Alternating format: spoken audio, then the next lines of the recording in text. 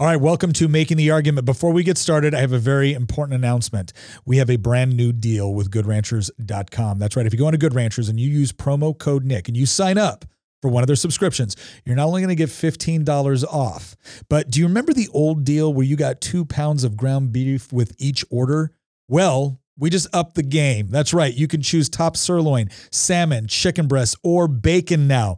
Every single order you get on that subscription is going to come with free top sirloin, salmon, chicken breast, or bacon. You get to choose which one if you use promo code Nick. And again, $15 off on top of that. That's a savings of $480 in meat by signing up for one of those subscriptions.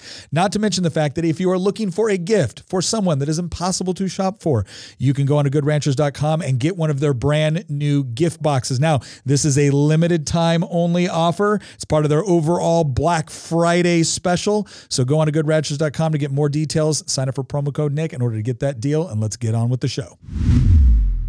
Well, welcome to this episode of Making the Argument. It has been a very busy week for the Supreme Court. I've been pretty happy with a lot of their decisions, but some of my colleagues on the left have not. And in fact, there's been a lot of Twitter trash talk, and some of it has been advocating violence. Some of it has been overtly racist. We're going to talk about the left's reaction, not just to Roe, but some other decisions that have been made. We're also going to talk about what is the actual role of the Supreme Court, because you have some people on the left claiming that this is conservative activism in the court. We're going to equip you with the arguments to be able to combat that, and we're going to do it a little bit different this time. We're actually going to have a back and forth with myself and Hamilton where he's going to ask some of the most common questions, and we're going to equip you with the answers that you need to be able to win these arguments in your own discussions. All that and more coming up on this episode of Making the Argument. It's been a busy week for SCOTUS, but it's been a busy week for Team Freitas as well. We apologize for not having an episode out Tuesday, but we did put out a Roe episode on Friday. So if you haven't listened to that, be sure to go back and watch that. But if you like the arguments that are made in this episode, let us know on YouTube in the comments section and leave us a review on Apple Podcasts and Spotify. We appreciate you listening and spending this hour with us. As always, I'm your host, Nick Freitas, member of the Virginia House of Delegates, but other than that, a good person. With us is my beautiful, lovely wife, Tina, Queen of the Bees. Hello, everybody. Resident historian and political prognosticator, Christian Hines. Hello. And producer of producers, Nick Hamilton, the good Hamilton, the one that doesn't like central banking. It's a pleasure as always. All right, so let's go ahead and jump right into this. Let's go ahead and look at our first article that we have up here. And what I find interesting about this is the title of the article. It's actually from Newsweek, of all places. It says, what the disgusting racism against Justice Thomas reveals about the anti-racist side. So let's go ahead and scroll down here a little bit, because Dave Morrow goes into some of the tweets that was going out, and go ahead and scroll down here a little bit. Okay. Some of this, like, I don't even want to say it, because we could be banned for saying this on YouTube. Just give you an idea. But this is some of the stuff that was going over on Twitter. Clarence Thomas is a dirty porch blank, and as a trans woman, I'm giving everyone permission to use the N-word on him. All right, let's look at another one. Clarence Thomas really wants to own slaves and be able to call black people in front of white people and laugh, blank ass mother blank. Clarence Thomas is just another dumb field blank. Go ahead and scroll down. Doesn't the blank realize his rights are next? Clarence Thomas is still a blank slave to his white nutcase wife, Ginny Thomas, and the Supreme Court is a blank mess. I can't say it any other way, but it's the truth no matter what you think. Now, here's what was fascinating. A lot of these tweets that were put out, white woke liberals.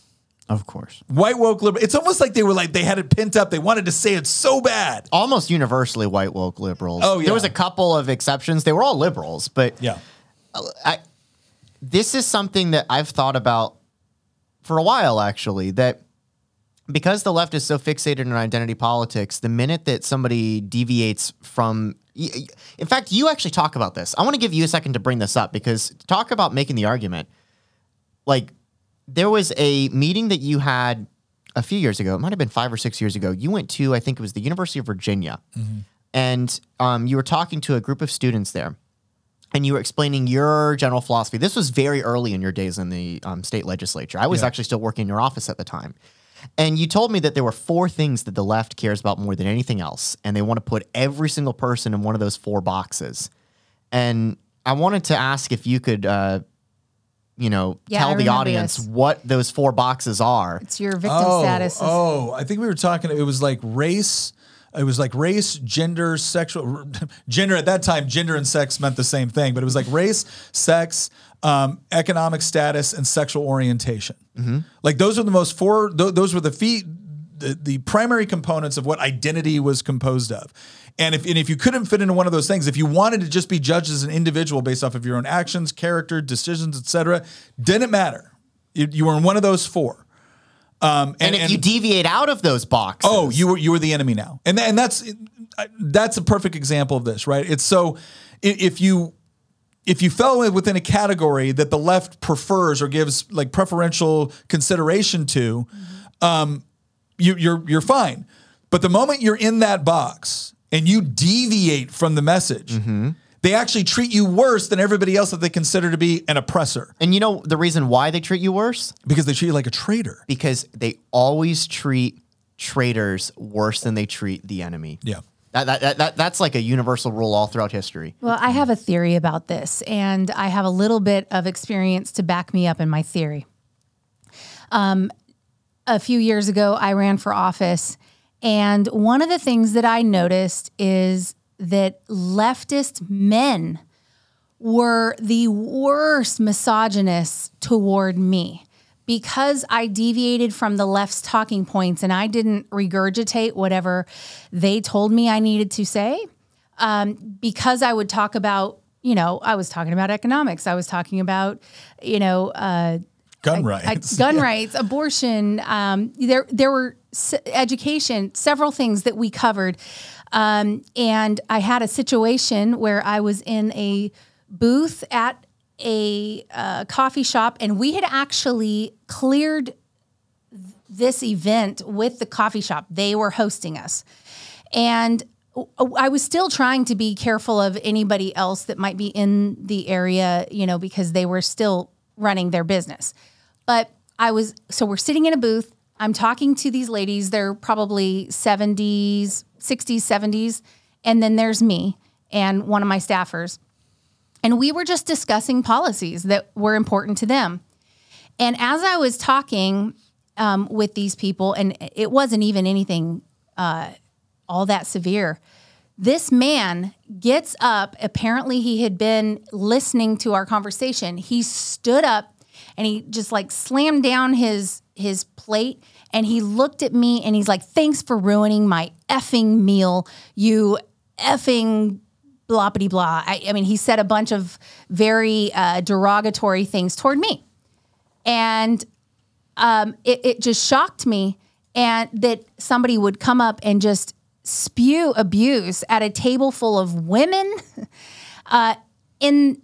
some of them elderly, and this man would walk by and do that. And then he comes back and he said something about, me having a forked tongue and doing the bidding of these evil right wingers or whatever. I mean, he gave me so many expletives, I can't repeat them. And I mean, I was called the C word more times than I could count. Anyway, this man walks out, and everybody in there is now looking at me. People that weren't there to see me were looking at me and going, "I can't believe you had to just deal with that." And this lady, someone says, "Oh, well, they're here for politics." And she looks back and she goes, "Oh, Republican?" And someone nodded yes. And she goes, "Oh, okay." So it was completely okay. And so here's my theory. My theory is that in the case that I dealt with, this is a man who really just doesn't like women. And I find that with a lot of leftist men. They don't have any respect for women at all. And they walk around with this pent up, like explosive rage toward women that they're not allowed to aim at any of the women in their life. So as soon as there's a woman who deviates from the talking points and thinks for themselves, that woman is now fair game to abuse, say whatever you want to say. I mean, you could be as abusive as you want. And that is exactly how they're treating Clarence Thomas as well. And what my theory is that they walk around with so much racism in their heart that when they see someone they can feel okay about, they won't get canceled for spewing it all over them, they do it. And it's one of the reasons why they project it onto all of us as though we are somehow racist, and we're not. And I mean, I think I won't go further into it. It's just, that's my theory, is that these people are inherently racist. Well, I think the projection at this point, I think the evidence for the projection is obvious, and we're actually going to talk about that on a totally different topic here later. We've talked about it before. It's this idea that they're walking around so convinced that we're all racist, and we're looking at them confused, like why would you think that of me? But then you see something like this, it's like, oh, because you are. Yeah. Because you see people this way, It's just- you assume the rest of us see people this way. Like, there have been plenty of decisions by Eleanor Kagan, by Sotomayor, that I've looked at and like, I completely disagree with that. I think their legal reasoning is garbage. Where do you find that in the Constitution? But like, our minds immediately go toward, that's a horrible argument. Like, where did you even come up with that? Never once have I thought to myself, like, oh, I'm going to trash her for being a lesbian or a Hispanic woman or a black woman. Like, that doesn't even occur to me. But it's the first thing. They go to the identity. First thing, right? Because again, first thing they when go everything is about when your identity is completely comprised of those four categories, right? It's race, it's sex, it's your sexual preferences or income, right? When everything's right there, and they feel like they should be able to know everything about you and your politics based off of that. It's almost insulting to them that how could you possibly think this? Don't you know you belong to this category? Don't you know that you're a victim or that you're an oppressor? Yeah. Well, and again, it's not just, and for anybody that thinks like we're just cherry picking through Twitter, finding like crazy people. Nope. Okay, I take that back. We are referencing another crazy person, right? Chicago Mayor Lori Lightfoot makes a profane attack on SCOTUS at Pride event, F. Clarence Thomas. And when it was brought up that, gosh, maybe this might not be the most appropriate way to engage with someone in an important debate, her thing was, well, I said what I said. And you know what? The left ate it up. It's not as if you had a bunch of like reasonable elected Democrats that said, okay, hey, Lori, I think you went a little bit too far on that. That didn't happen. They're retweeting it, right? They're congratulating this. I bet you she gained 5,000 followers on Twitter after she did it. At least. She's just mad that she can't date Clarence Thomas. That's all it is. So Nick, give us a rundown on why Clarence Thomas is such a threat constitutionally, because we know he's a constitutional, originalist. Here's the interesting part, right? I think most of the animosity on the court was directed towards Scalia for a long time, right? In part because if you actually watch a SCOTUS brief, or you actually watch as the justices are asking questions, Scalia was the one that interacted with the attorneys. Okay. And he wrote a lot of opinions and whatnot, and Thomas did as well. It's not as if, but Thomas is not as active when it comes to asking questions of the attorneys. But he will write some scathing, right. Concurrences or dissents. And ever since, I mean, you got to go all the way back to when Clarence Thomas was first nominated for the Supreme Court. And Joe Biden was the chairman of the Senate Judiciary Committee. Yeah.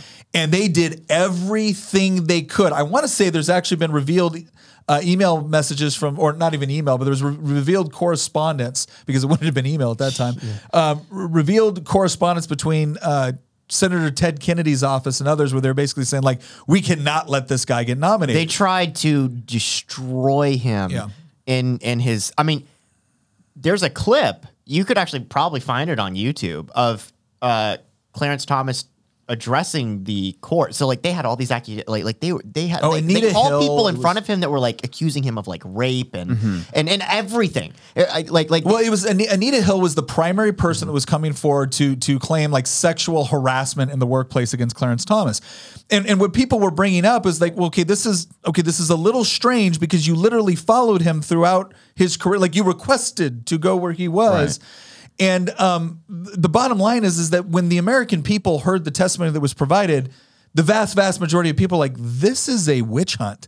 Like, you were literally just trying to destroy this guy because he's considered a conservative black justice, and he was replacing Thurgood Marshall, who was the first black justice to serve on the Supreme Court. But it was to the point where Clarence Thomas, when he gave like his final testimony, I think he referred to it as this was the equivalent of like a high-tech lynching. A high-tech lynching. That they went to such extremes to just try to destroy his character. Even though that like none of the things that he was being accused of had ever come up like previously in his entire tenure as a justice. It sounds like an even like greater attack than what the left tried to do to Kavanaugh. It is Yes, I think you're onto something, because what happened to Kavanaugh at this point, you're talking like 40 years later or something, or not 40 years later, but you're talking like About what 30 years later? 30, close to yeah.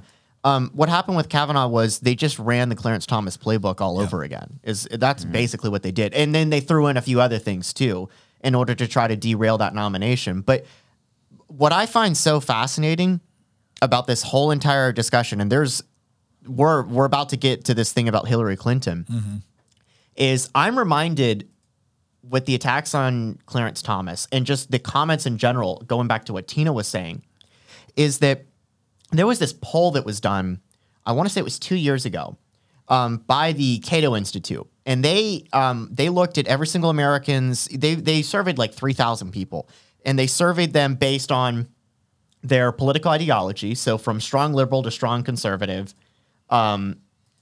And then they asked them questions like, how afraid are you to share your political views?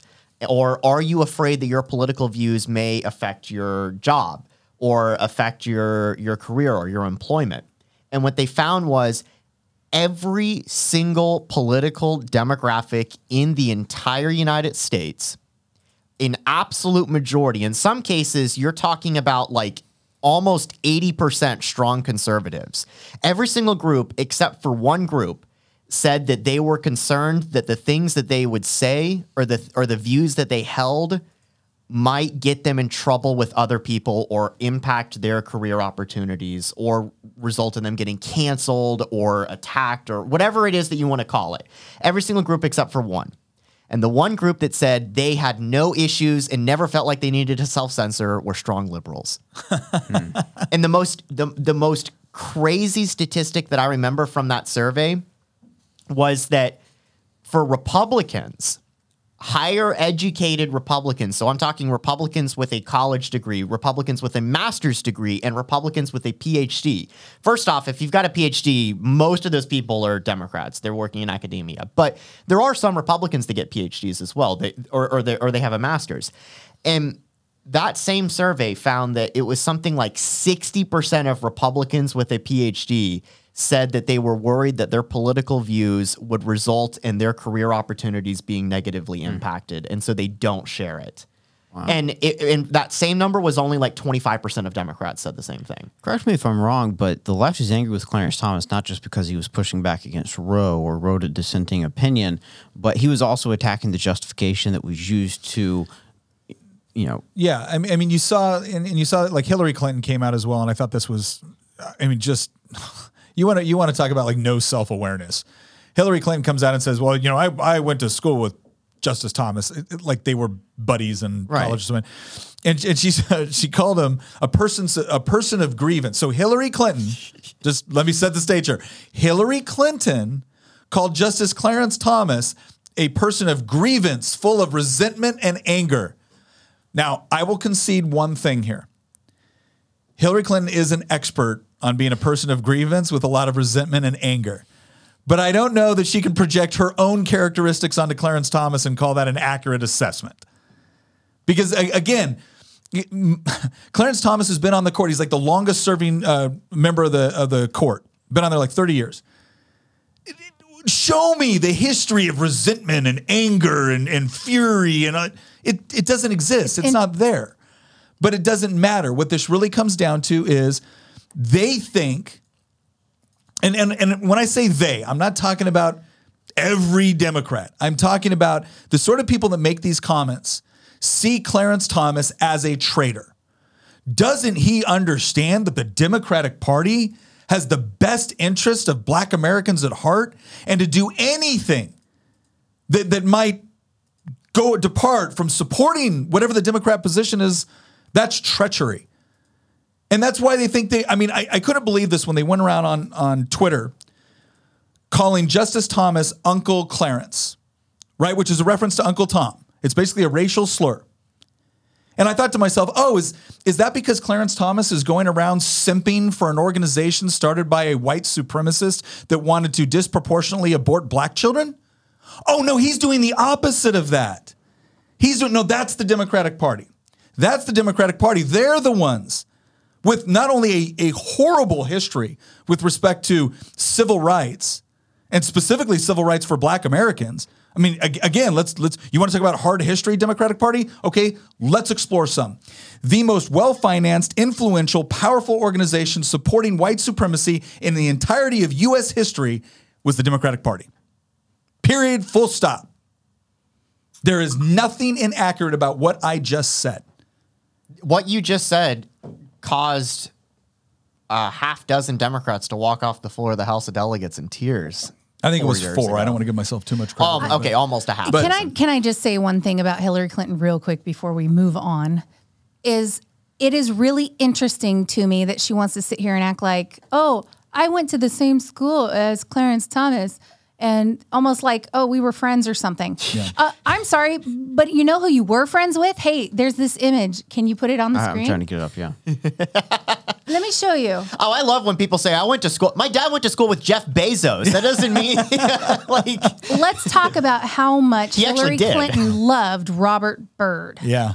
And some of the things that Robert Byrd stood for. And it's not on our screen, but they can probably pull it up in the video.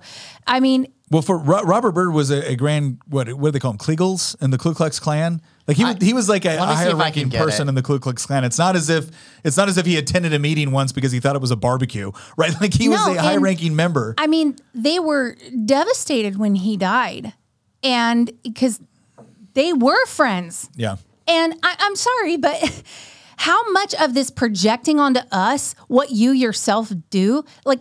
How are we supposed to deal with this? This just reminds me of that teacher in Hawaii who was like, oh, you're so obsessed, as if we want to show porn to children, and you're all obsessed about this. And this must just be you guys. Yeah. You guys are obsessed with porn with children. Oh, turns out this guy was actually creating porn and distributing it with a 13-year-old boy. Yeah. 2 other teachers. I am sorry, but I am tired of the left projecting onto us what they are guilty for. Mm-hmm. But here's the other thing that, again, people are mad about Thomas on, and that's this whole substantive due process. It's this whole claim that, Clarence Thomas really doesn't want there to be interracial marriage in America, which seems a little odd since he's married to a white woman, but okay, that's the claim.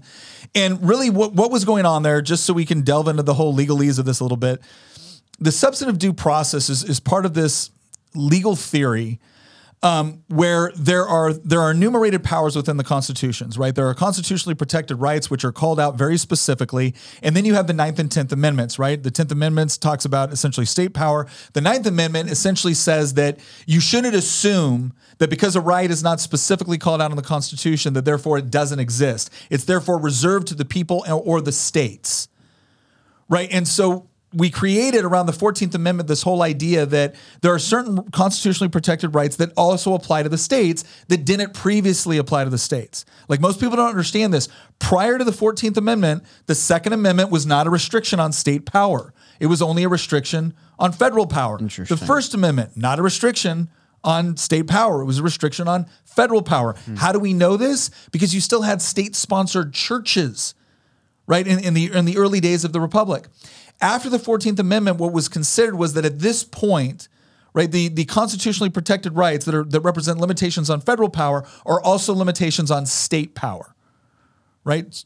Substantive due process was this way of trying to adjudicate certain things that the court was trying to do. So, for instance, contraception. There was a law in Connecticut. What was it? Griswold v. Connecticut? Griswold v. Connecticut, Yeah, there was a law in Connecticut that said that I think it was non-married couples couldn't buy contraception. And the Supreme Court overruled that. And the Supreme Court overruled it on this idea of substantive due process, that you had a right to kind of engage in transactions and was this kind of private and could you do it? And honestly, if you look at Griswold, the result or the outcome is something that most people would agree with. It's an outcome that I'm willing to bet Thomas or Clarence Thomas agrees with. The question was, did the Supreme Court have the authority to do that within our federalist system? And there's been a very good argument that this has led to a lot of problems because now the Supreme Court has repeatedly made decisions based off of substantive due process, which doesn't really have clear guidelines. Griswold is one of those, unlike Roe, where the policy itself is controversial, right? Obviously, there's millions of Americans, tens of millions, maybe hundreds of millions that think abortion kills a human life, right?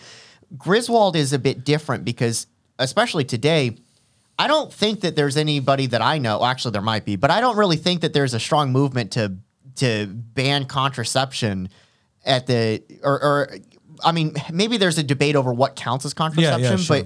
but like the issue with Griswold is so Roe was, according to the Dobbs ruling, Roe was a policy objective in search of a constitutional justification. Is almost the exact quote. I'm paraphrasing. Griswold. Thomas believes that Griswold is something similar. The difference is that it's a policy objective that, at least by today's standards, is pretty much universally agreed with. Now, I mean, I think you could make the argument that I think you could potentially make the argument that from a 14th Amendment perspective that it is still unconstitutional because you're limiting people's ability to purchase a product based on their marital status. Oh yeah, no, I think if Griswold would have been decided, more closely along those lines, you probably could have made a better argument for it. But again, all Thomas was saying on that, he wasn't saying that I want to completely undo the results of these things. He was talking about what is the proper role of the federal government and of the court with respect to making these decisions. And this goes back to the whole idea of that the Supreme Court was never supposed to be a super legislature. Yeah. It was never supposed to be the place that you went to get things done that you couldn't get passed through Congress or that you couldn't get passed through your own state legislature. And one of the biggest problems that we have right now when the left is constantly coming out and essentially saying, we need to get rid of the Electoral College or we need to get rid of the Senate or we need to get rid of the Supreme Court when they do things you don't like, is that, okay, part of what we have in a federated republic is the acknowledgement that just because we're all Americans doesn't mean we agree on all things. And the way you allow people to still be one country without constantly resorting to upheaval or revolution is you allow local states, localities to make certain decisions. And then the federal government covers down on those decisions, which are pretty much like instrumental to why the country exists in the first place. That's why things like the right to life, liberty, and the pursuit of happiness. That's why the First Amendment, the Second Amendment, that's why these things are restrictions on federal power. That's also why we have an Article 1, Section 8. Because we outline what that federal power is supposed to be. Yeah, and what they're supposed to focus on at the federal level. And at this point, the federal government's focusing on things that was never designed, nor is it equipped, nor is it appropriate for to do, not to mention constitutionally. And Thomas is speaking to this, and they're deliberately misrepresenting the argument that he's making. He's not saying, I think we should go back to banning contraception. He's saying, look, we need to start looking at substantive due process because it has led, even though you like the outcome in one area, it's led to a court being able to do things that the Supreme Court was never designed to do. Right. But I don't want to get too far down that rabbit hole right now. Let's go to the next thing that we're going to talk about, because obviously we've seen the reaction directly to Clarence Thomas, and it was this unhinged, I can engage in racist comments toward Clarence Thomas because he no longer gets the protection that he normally would if you march the party line, if you walk the party line. And this is very important. Those 4 categories, right? Race, sexual preference, economic status, and gender. Yeah, gender. Right? If you fit in one of those categories, you have to fit in one of those categories. Plus, you have to walk the party line with respect to progressive philosophy. The moment you step outside it, you're no longer safe. Clarence Thomas, no longer safe. Right? You see this with the story that Tina just told. Right? Okay, she's a woman. Oh, but she stepped outside the thing. You're not a liberal woman, so now we can attack you. You're going to see this with ACB too. She hasn't gotten it to the degree that Clarence did because he wrote his concurring opinion where he talked about these other things. But like, I guarantee you, she's going to be attacked just like he is. You already saw that, and now you're starting to see this next level attack, and this is coming from a group called Jane's Revenge. And Jane's Revenge is, I don't know, what are they? They're kind of like the Antifa of the pro-abortion movement. I mean, they're using the anarchist A symbol in there, which is so ironic. I've never understood, side note, I've never understood why left-wing, socialist, progressive, big government groups like to present themselves as anarchists. Because they're not. By definition, they're not. No. Because anarchy is the absence of government. It is literally the exact opposite of what these people want. Do you know what they base that off? Again, another rabbit hole. You know what they base that off of? So if you read Karl Marx and you read what his end conclusion was with respect to the perfect communist state, is that at a point there would be no more state because we would have created this new communist man, this new communist woman, and we wouldn't require these political structures. But again, that's cool ideas. It never Notice happened. How we never get there? Yeah, notice how we only get to the totalitarian state and then it kind of stops. No more progression. But anyways, Jane's Revenge starts going and attacking crisis pregnancy centers. Now, this is a picture of graffiti. Let's show up the next one real quick. They've like broke some windows. They've also got some graffiti where they basically said that if abortion ain't safe, they said it this way, if abortion ain't safe, neither are you. That's a direct threat. And again, if you think this is only coming from like crazy people, okay, again, caveat, this is a crazy person, but poor me, Lee Carter, former delegate. This was the only socialist. He ran as a Democrat because, 6 1/2 anyway, but he was the only socialist elected in the Southern legislature, and he was in there for a couple. Hang on, I think we need to rephrase that to say he was the only person who admitted that he was a socialist. Yeah. He proudly proclaimed that he was a socialist. Would regularly go on Twitter and just like drop F-bombs at anybody that had anything negative to say about him, and was constantly claiming that people were targeting him, and I've got to be in an undisclosed location. They specifically thought people were targeting him because of you personally. Well, that was one of the times. It was my fault. But here's what's interesting. Here's poor me Lee. Poor me, Lee Carter. By the way, he lost his primary. Like his own constituents was like, "Yeah, you're a crazy person." Yeah, they just found a better package for their socialism. And he said, "Oh damn! Apparently, someone vandalized the crisis pregnancy center at 3701 Old Forest Road in Lynchburg. Crisis pregnancy centers pretend to be abortion providers and give a bunch of misinformation to people seeking abortion. And there's one at 3701 Old Forest Road in Lynchburg. He's obviously encouraging people to attack. I wonder why he'd put the address twice. Oh, yeah, twice. But you only have so many characters. You don't have to be. It doesn't take a genius to know exactly. You get this over and over and over again. There are so many. This is only one example that we're getting because it's Lee Carter, and it's actually really easy to kind of make fun of him. But he's not the only, you just go on Twitter and you search for the addresses for either pregnancy centers, or if you have the addresses of the Supreme Court members, and then you paste that into Twitter, you will just find tweet after tweet after tweet. I know that we were showing that one tweet from that guy that made himself famous because he literally said, "I am going to assassinate Clarence Thomas." There was there's blue checkmark accounts, corporate blue checkmark gaming accounts that are dedicated to Minecraft. They were talking about how you can put Supreme Court justices into Minecraft. You know the reason why that would be the case? Speaking as I'm about to make myself sound like a giant nerd, but speaking as somebody that enjoys Minecraft a whole lot, the reason you do that is because you can code into Minecraft mobs that you fight and that you can kill. And you can do that in a game, and you can get away with it, and then you can't actually say, "Oh, I'm doing any sort," threat. It's a way for you to get around any sort of actual direct allegation that you're threatening somebody with harm. Go ahead. The fact that it's coming from corporate accounts. Yeah. Here's how you can code Minecraft in order to put Clarence Thomas in it as a creeper, so that way you can go and kill him. Yeah.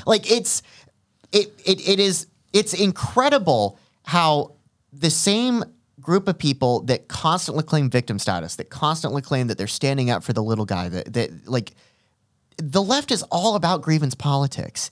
And the second that they lose their sacred cow that they've had for 50 years, their constitutional right, which never really existed to begin with, to kill people in the womb, suddenly, this is an act of violence. Oh, but dismembering, infants in the womb, that's not an act of violence, right? But saying that states have the ability to regulate this, that's an act of violence. Just give me a break. I think this is 100% confirmation of something that you say often, Nick, that the left is far more comfortable with violence than the right is. Oh, it's absolutely true. It's confirmation. No, it is absolutely true. And again, on a side note, we all thought it was kind of funny because, again, Lee's this big socialist, and he lost his primary. He ran for governor. That went well. Lost his primary, and then got out and bought a piece of property. And they were talking about how excited he was to own property. We're like, whoa there, commie. Be careful. What do you mean own property, you filthy bourgeoisie? Anyway, so once again, we're seeing this trend, right? It's okay because Clarence Thomas stepped outside the realm. It's okay to treat him this way. Because people are mad about abortion, it's okay to advocate violence because, after all, abortion is an act of violence. So why not commit acts of violence against these crisis pregnancy centers, which, oh, by the way, are providing the very resources that they're always claiming we don't actually provide? And a lot of the resources that Planned Parenthood claims to provide, but doesn't. Oh, it's again, it goes back to this whole idea of you only care about babies in the womb. You don't care about them after they're born. Crisis pregnancy centers are specifically set up to not only provide counseling, ultrasounds, but they also provide, once the baby is born, they go back to the crisis pregnancy center. They provide diapers, they provide formula, they provide other resources in order to make sure that mom has the support. Yeah. They also provide resources to try to get the father involved and to fulfill their responsibilities as if not as a husband, at least as a father. But that was one of the first organizations that they attacked. And I got to say right now, a crisis pregnancy center masquerading as I can tell that Lee here has never been to a crisis pregnancy center.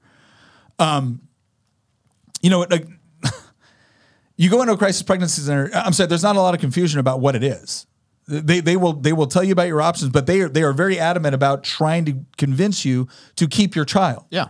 And then providing you whatever help and assistance you need, emotional, spiritual, financial, in order to help you make that decision and to come alongside you. And, but again, let's go ahead. Can I add something? I know you want to move forward, but I just want to make a quick prediction because there is, because we're talking about the Supreme Court, they are going through and systematically correcting a lot of really bad decisions that were activist sort of decisions. It's kind of like when it was funny because somebody mentioned how many executive orders Trump had, but every executive order can only be undone by executive order.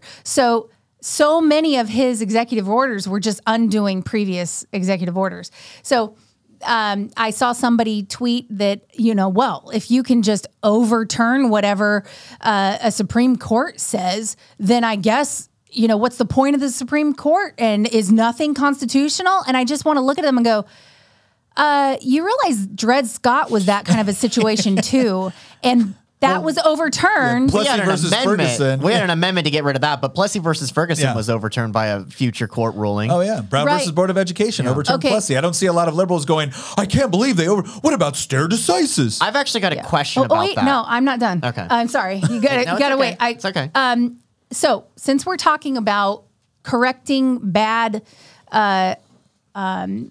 decisions, we are actually watching and waiting for West Virginia versus Environmental Protection Agency because you thought the left went completely insane over Roe v. Wade. Watch what happens when all their environmental policies can't be enforced by executive fiat anymore. You'll see you'll see more Ted Kaczynskis. I've got a question that I think you might be able to answer, and I also think the audience might care. Going back to some of the Supreme Court interpretations of things like, the questions of due process and stuff like that. So we know that Plessy versus Ferguson was, the court ruling in the late 1800s that, established the whole principle of separate but equal. And then that was overturned a couple generations later that announced that, separate but equal was unconstitutional. So what would you say is the difference between Brown versus Board of Education that said separate but equal is not equal and not constitutional versus, say, Griswold or Lawrence v. Texas or anything that has been relying on the same argument that Thomas is saying Roe relied on for its constitutional justification? I think there's a couple of things. I mean, stare decisis is essentially, to stand by things decided. It's to say that once something has kind of been enshrined in law for a long period of time, it's not generally a good idea to just upend it. Now, as they pointed out when they had the whole stare decisis argument with respect to Roe, it was like, well, this was not something that was rooted in strong constitutional reasoning. It was basically done by judicial fiat. And no, it's not good to let those decisions stand. the whole separate but equal was problematic for a number of reasons. I mean, one, when you look at the composition of the court, you definitely had justices that were essentially they had political motivations. They were trying to prop up, which was what was a horrible policy and being utilized in Jim Crow to essentially set up completely unequal things within the area of segregation, Jim Crow laws, and even before Jim Crow laws. But essentially, that's what it was. They were obviously engaging in this practice where they were discriminating against, specifically, black children, black people in general, black mothers, when it came to everything from schools to hospitals and whatnot. And it was obvious at the time that they made this decision. And so they were trying to play with the language in such a way to suggest that you could theoretically have the sort of segregation that was being done, and still provide, equal accommodation. Well, that obviously was not the case. And Brown v. Board of Education was able to go back later and I think determine on a number of levels that was never the intention of what was going on, and that Plessy versus Ferguson is essentially had held up something that was in direct violation of what the 14th Amendment was attempting to accomplish. So the 14th Amendment was all about, no, if you're a citizen of the United States, you have access to due process of law, and there are certain things that you as a citizen cannot be denied or cannot be used within the law to discriminate against you based off of like your skin color or your sex. And there was clearly a number of policies within, the Jim Crow South that were designed to do exactly that. And so I think what Brown was doing was, the reason why we don't stand on stare decisis for something that was poorly decided in its inception, that didn't have proper constitutional justification, is because it was bad then. It's not going to get any better simply because you've attempted to normalize it over several decades. Yeah. And that's I think the core distinction between something there versus something like Griswold. The idea would be, and again, I'm not necessarily advocating overturning Griswold. I'm just saying that Thomas is absolutely right when he talks about the problem of substantive due process, as opposed to looking at things through the lens of the federal government has certain authorities and the federal government does not have other authorities. So what I was interested in, the reason I asked that question is because I see stuff on the internet and I've got friends that don't necessarily agree with me politically. And so I've heard a lot of arguments that like, oh, this is the first step, right? And so like, some people will say, oh, Griswold's next, or Lawrence is next, or Obergefell is next. But I've heard other people say Loving is next. Yeah. And I've heard other people say Brown versus Board of Education is next. No. And so the reason I asked that question was because I wanted to see, for our audience, is there an argument that could be made to refute what I think is, quite frankly, ridiculous assertion that Thomas is laying the groundwork for a return to Plessy versus Ferguson? I think you could make, like, so for instance, when you look at Brown v. Board of Education, when you look at Loving, when you look at any of those, what you're essentially doing is that I think you can make a very good 14th Amendment argument that, and again, Loving was another case, right, where, in Virginia, they tried to suggest that, no, we're not discriminating.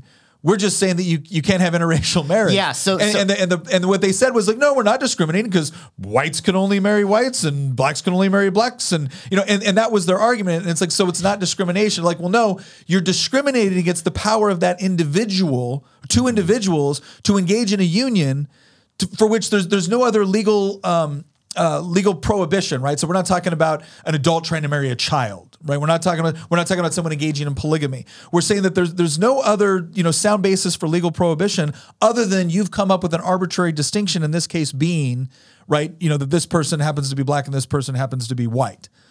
And so I don't see how you can use even what Clarence Thomas is saying about some of the problems with judicial creep within substantive due process and use that against Loving. Yeah. And now, again, part of the issue with all of this, I don't think we meant for this podcast to be about this, but it is meaningful. Part of this whole debate has to do with the fact that if you understand that deciding everything at the federal level can have potentially good consequences in some situations and potentially horrific consequences in other situations. If you understand that, then you're a little bit more open to this idea that, well, I don't want the federal government to control all of these things, because when they make a bad decision, all 350 million of us are affected, and there's nothing you can do to escape it except hope that Congress changes, or hope that Congress changes in line with the executive branch. And it is so necessary to understand this. We are a republic of republics. It was designed that way on purpose. It was not by accident. And it was all based around this idea that 13 original colonies had different ideas about things. And some of those ideas were great and some of those ideas were horrible. But the idea is that if we're going to come together in order to have a federal union, a federal government that is going to handle certain issues that the states are not suited to handle on their own, things like common defense, well, then we have to have enumerated powers and responsibilities between what the federal government is responsible for and what the states are responsible for. And there's plenty of times in history that you can look at it and say, yeah, but those states are making really bad decisions. And that's what the 14th Amendment was in some ways designed to try to prevent, is to say that, okay, we're done with this. We're not making decisions based off of race with respect to whether or not you're a U.S. citizen and entitled to certain protections. And that's what we saw with the 19th Amendment and women's suffrage. Hey, we're not going to, you cannot infringe on a woman's right to vote or participate in the political process based off of their sex, right? And these were positive changes that happened within the Constitution in order to prevent states from doing things that we think were completely outside the character of what it meant to be a part of the United States of America. Through the amendment process. Through the amendment process. That was the proper way to go about it. But now we've gotten into this thing with substantive due process where it's like, well, if I don't like what this state over here is doing, or I don't like what this, well, then I just need a Supreme Court to decide in my favor and create and what you end up doing is creating constitutional crises. You end up blurring the lines on what the federal government is responsible for versus what the states are responsible for.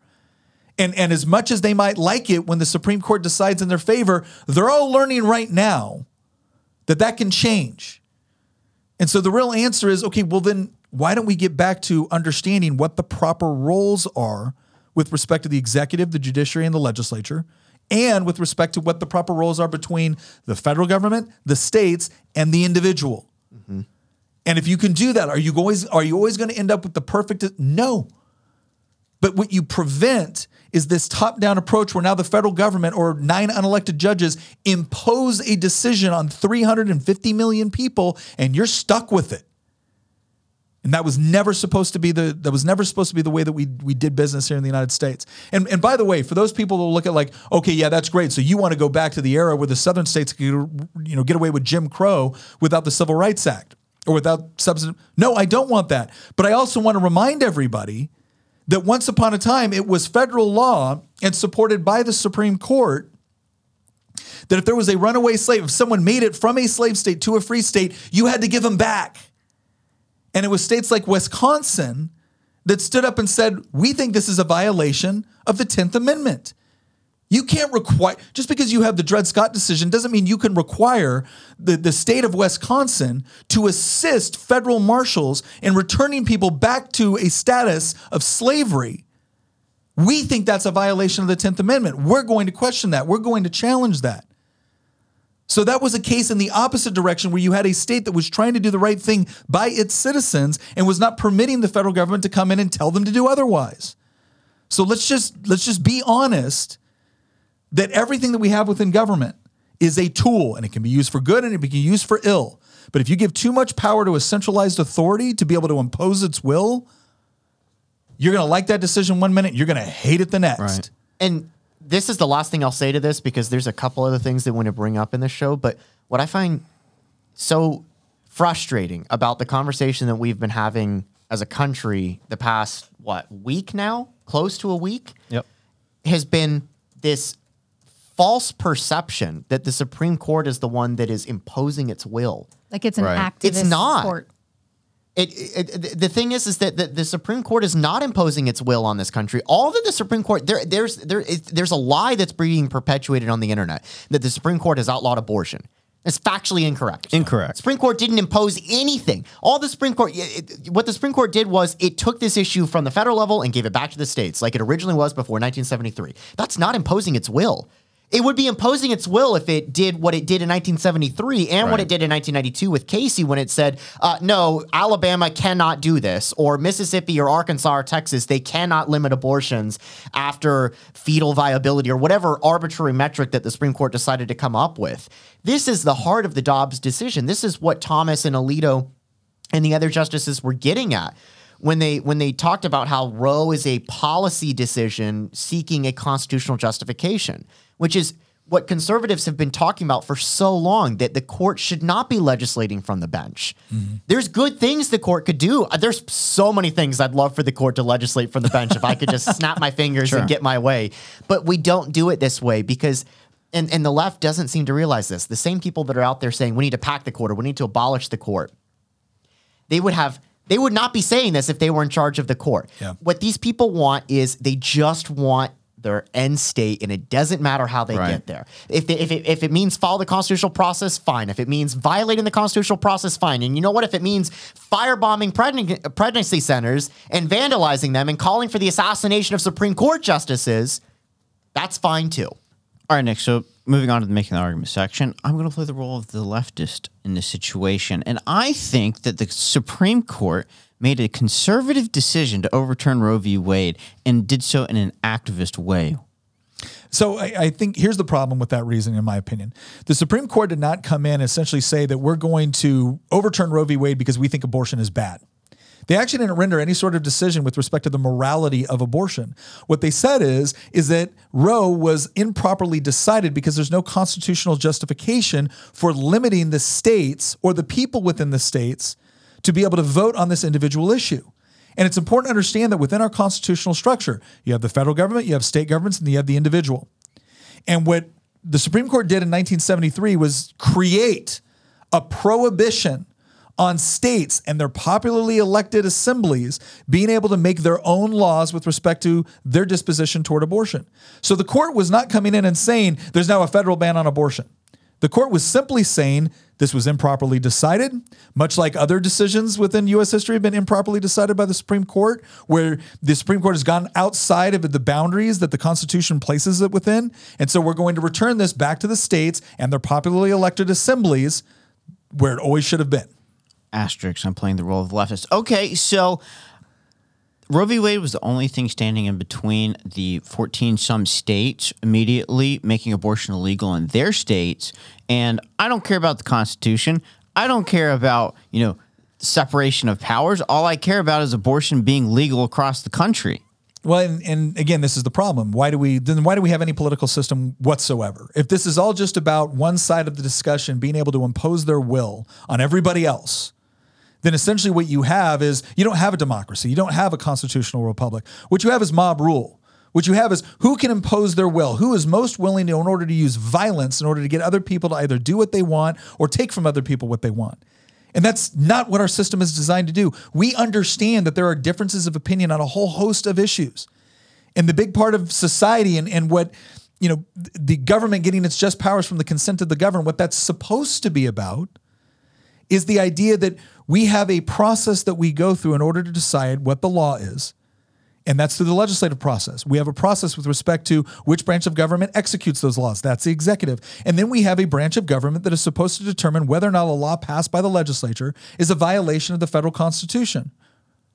And when that process is followed, we have a mechanism that you or I, even if we disagree on, we can look at and say, okay, this is a process that we're able to engage with.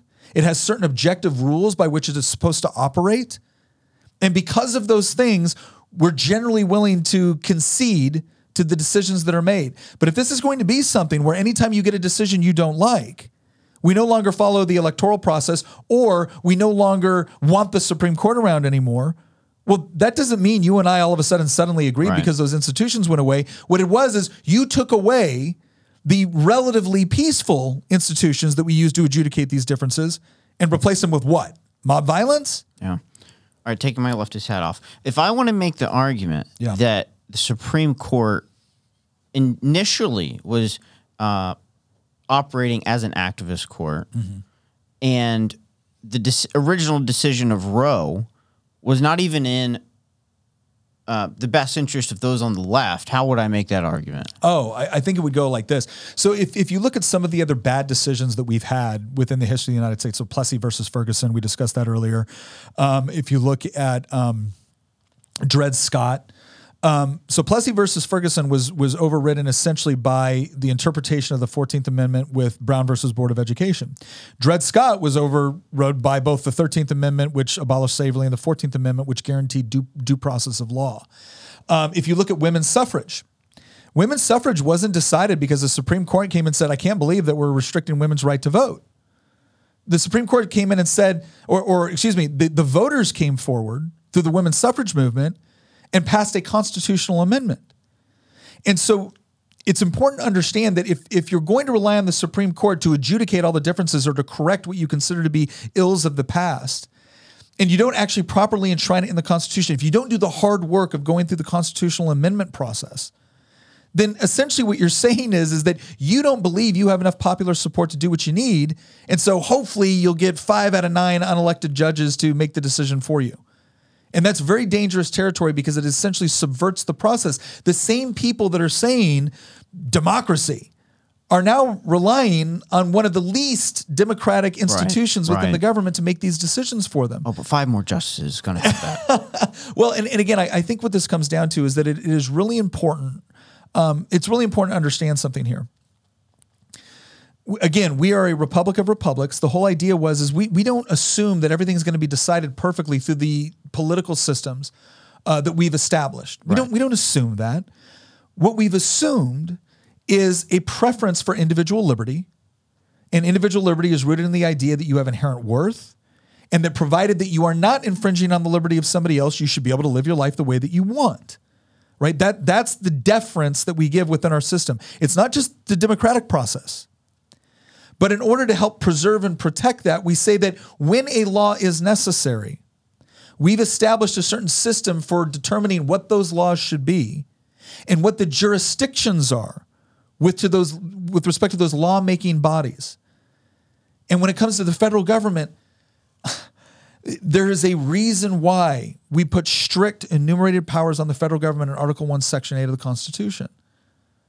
And it's because we recognize that you might be happy with a federal decision, but a federal decision affects 350 million Americans. Right.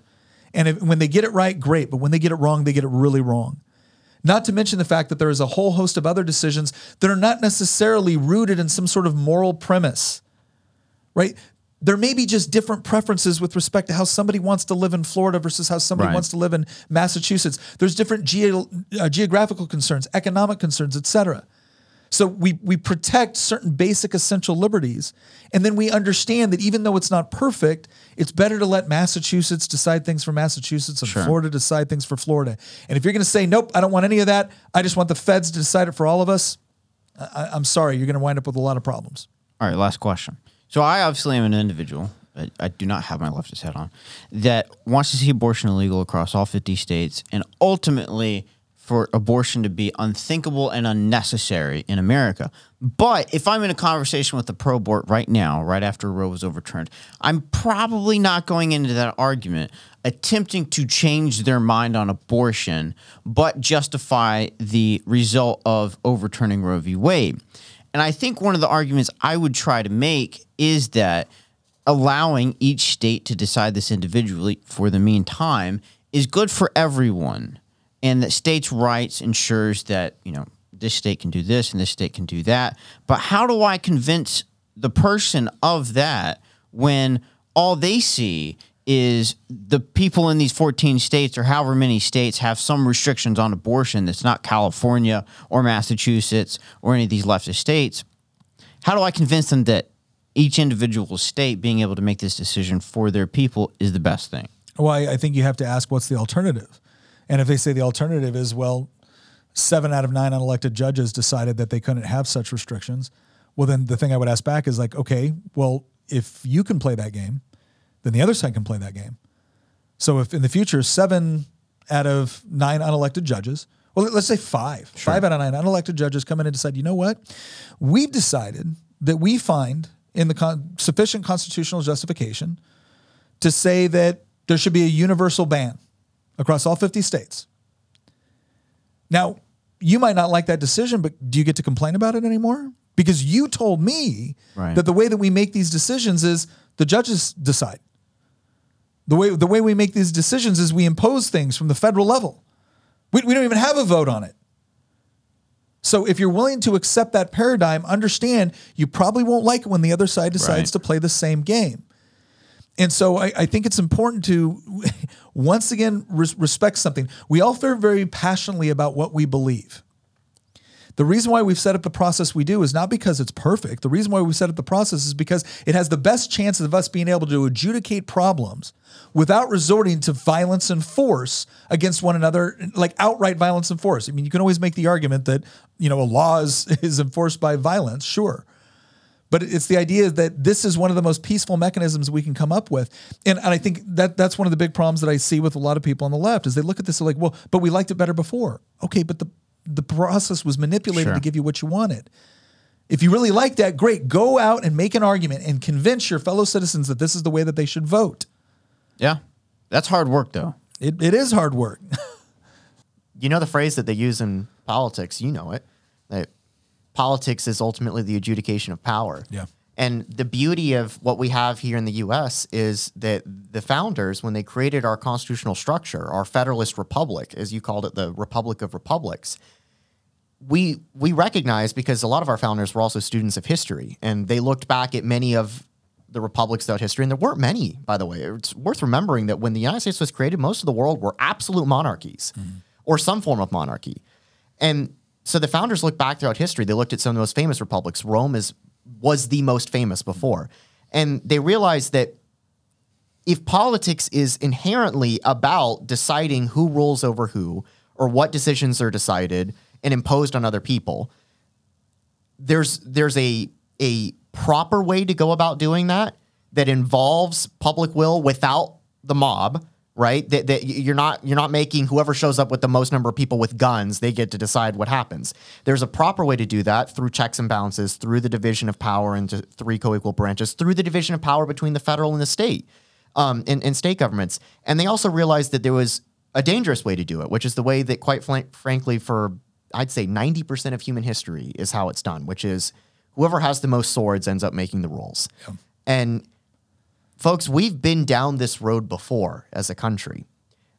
And when we get to a point where the institutions that hold our country together are no longer considered of any worth or value, again, we have been at this point before, and the results have led to, depending on the estimates, somewhere north of 600,000 dead Americans. Mm-hmm.